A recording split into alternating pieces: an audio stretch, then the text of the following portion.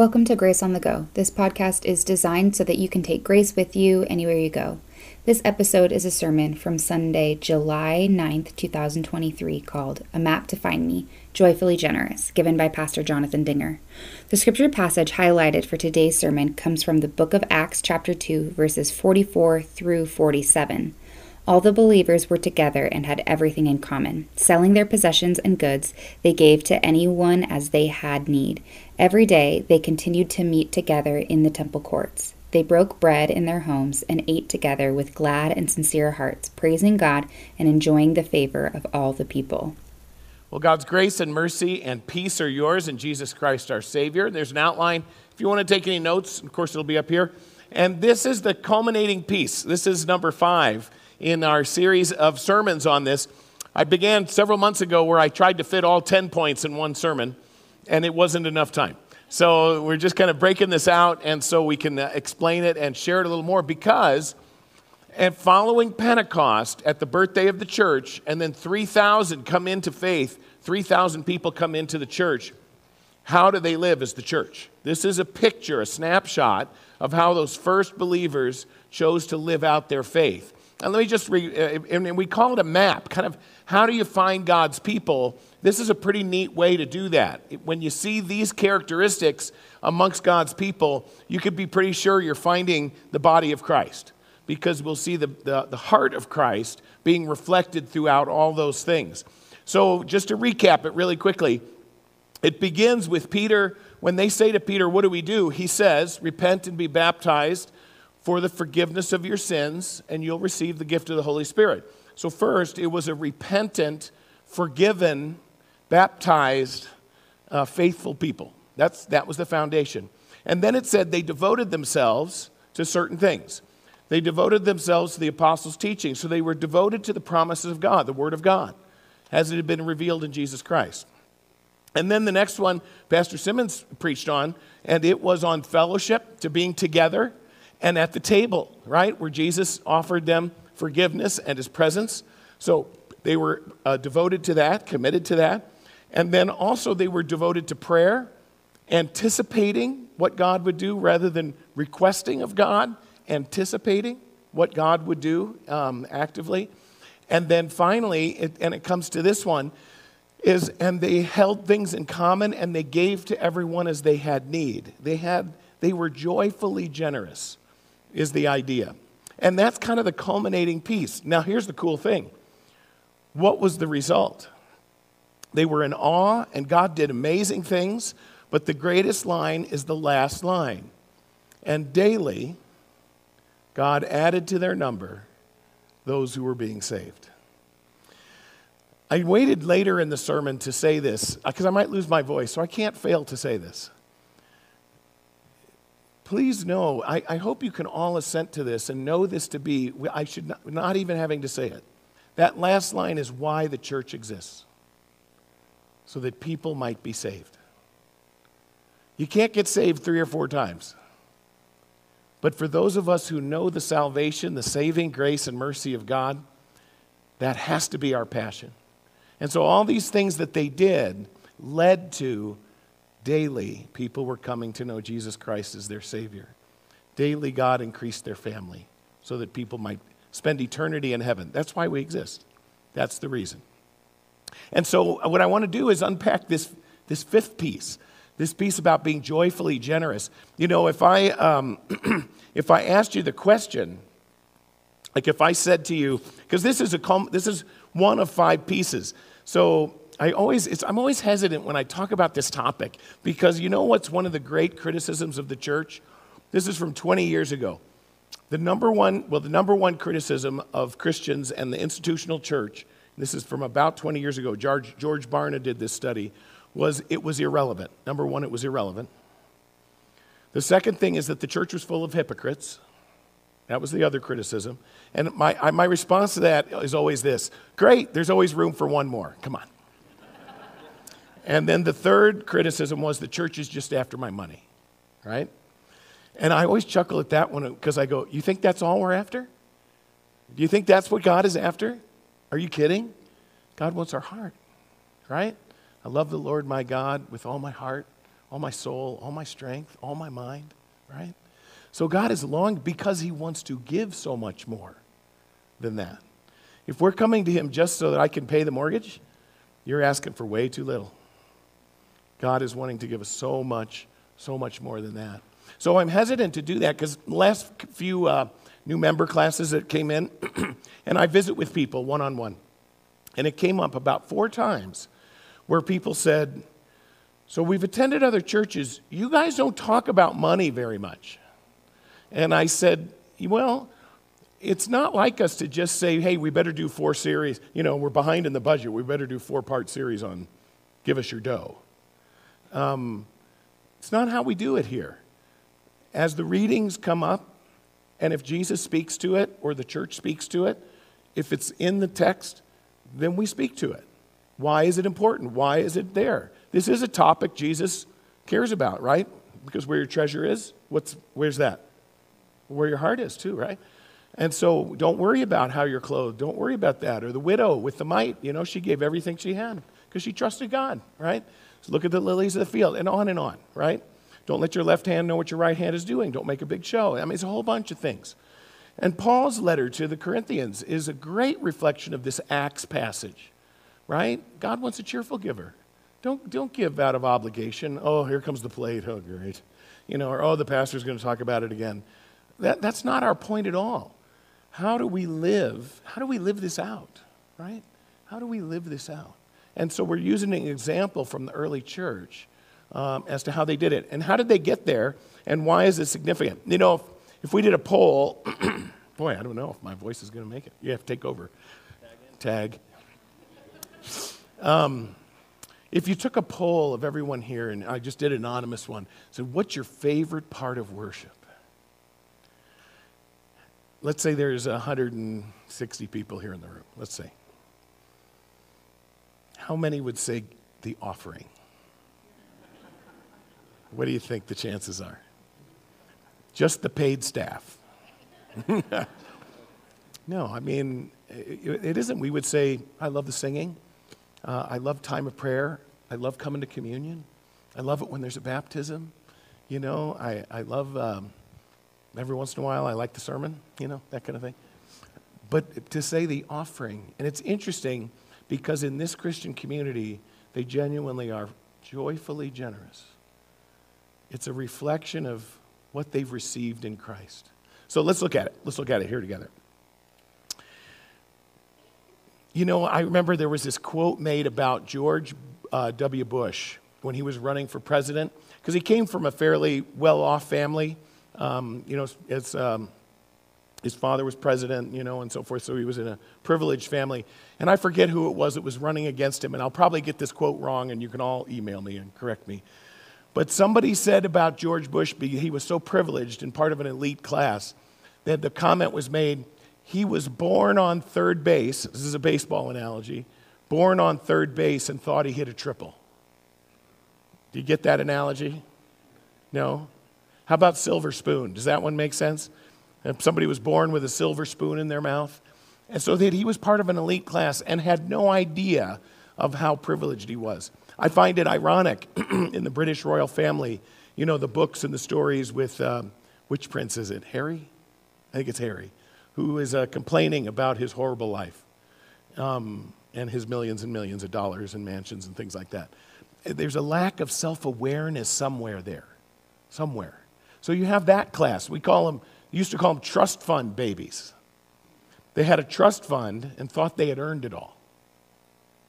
On the other hand, you have another whole group of people that say, nobody ever gave me nothing. I worked for it all.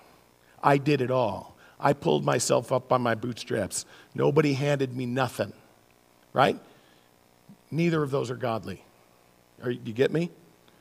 Why? The common thread is they fail to recognize who the owner and giver of all things is. And that's the truth. When we live as if we are the owner, we live impoverished because there's always a worry that we may not have enough. When we live as if God is the owner, we live in abundance. One of my favorite quotes, when Martin Luther got married to Katie, in the Reformation time. They gave him like a dormitory to live in. He owned nothing. He'd been a monk, and she'd been a nun. And so they would take in boarders. And it was a place that they just kind of inherited. And so he would take in these impoverished students who had nothing.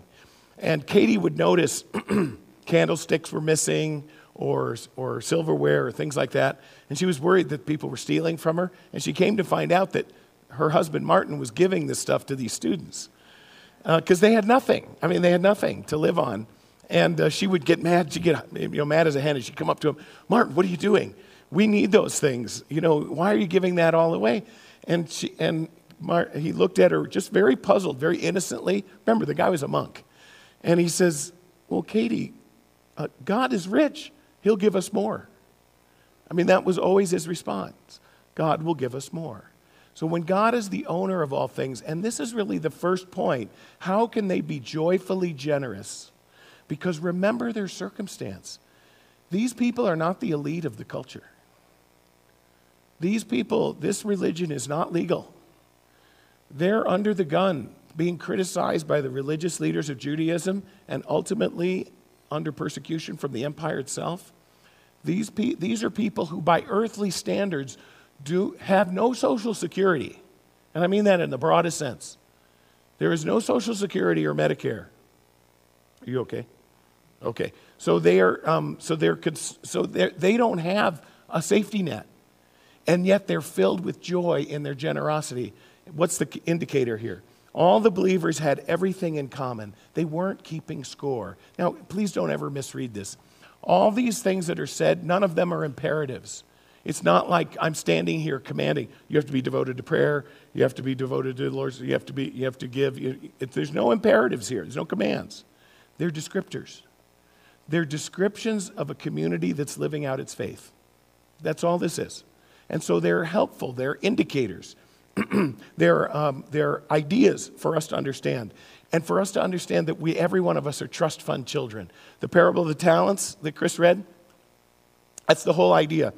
And you know that one, right? The one gets 5, and it's like $1 million. The other guy gets 2, it's like $250,000. And the other guy gets 1, it's like 50 grand or whatever, 100, It's real money. I mean, it's a chunk of change.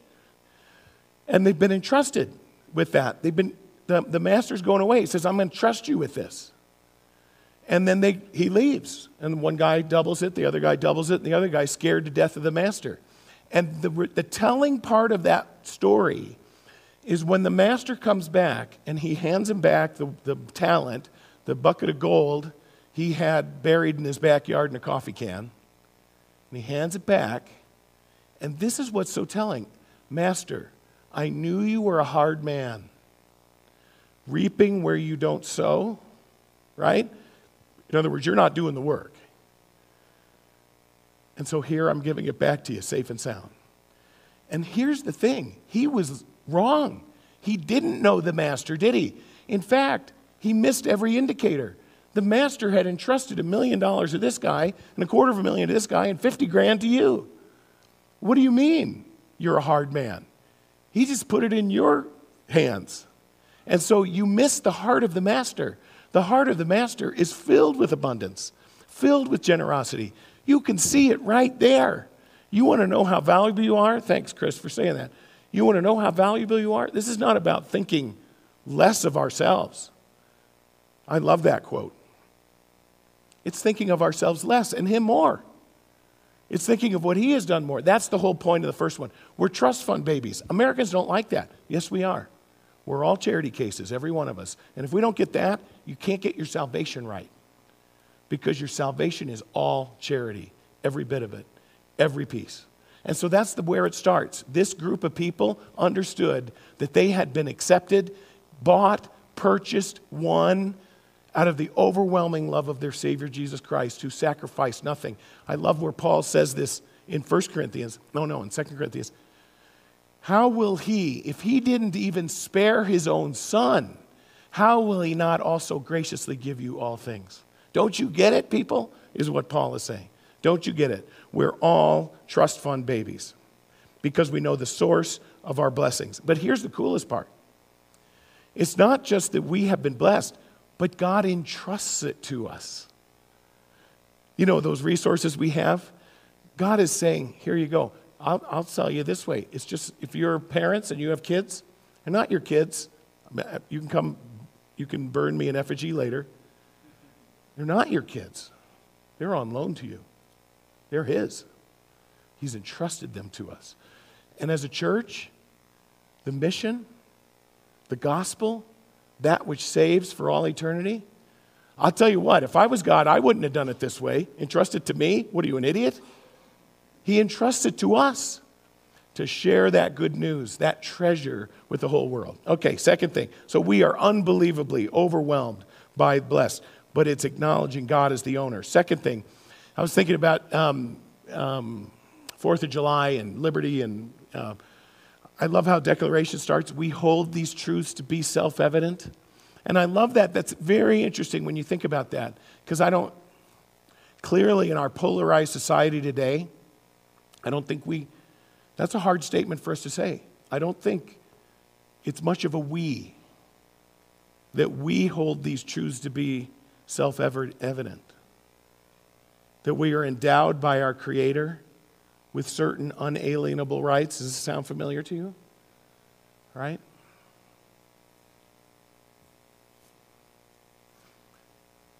The community of Christ is always a we. It's always we. God has united us together in Christ around a common purpose and around a common grace. We hold these truths, and they're not just words. That's what's so cool about this community that we see here in Acts. It's a tangible exercise in unity. Tangible. It's one thing to come in and say, yeah, we get it, we buy it.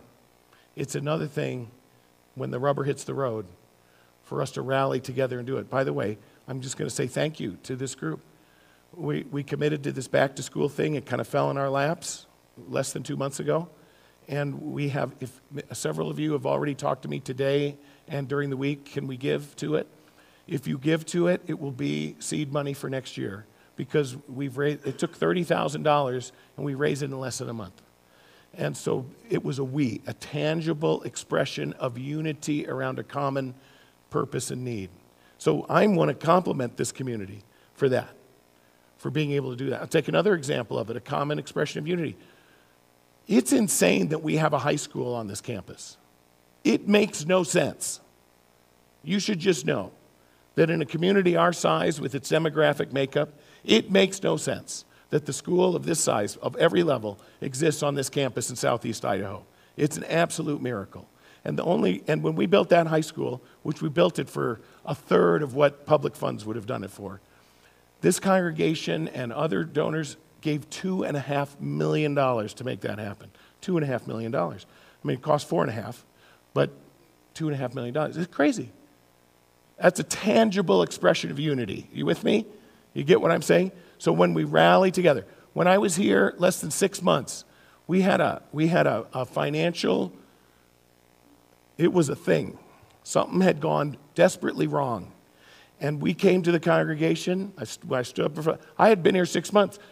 I don't think any of you knew if you could trust me or anything. And I said, we're down $500,000 and the IRS wants to shut our doors.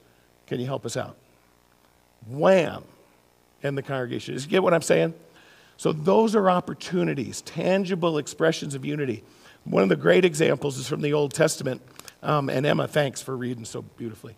Hard names, right? Yeah, Bezalel and Aholiab. So it's a great thing. So they're in the wilderness, and the Israelites have never had a place of worship. Never. And they're on the move. So God instructs them on how to make a mobile temple called the tabernacle. And God gives them instructions on how to build it and how beautiful it should be and what kind of materials they should use. So God invites through Moses the skilled craftsmen to be able to build it, use their great skills. And then he makes an appeal to the whole body of Israelites and says, hey, everyone needs to participate. We don't care how much. Everyone has to participate. And then secondly, but for those of you whom God has blessed with abundance, we're going to ask you to give more. And it's so awesome. Did you catch it? Are you familiar with this story? They respond so great, they have to say, stop giving. Now, when has that ever happened in the church? Well, I just gave you an example of the back to school thing.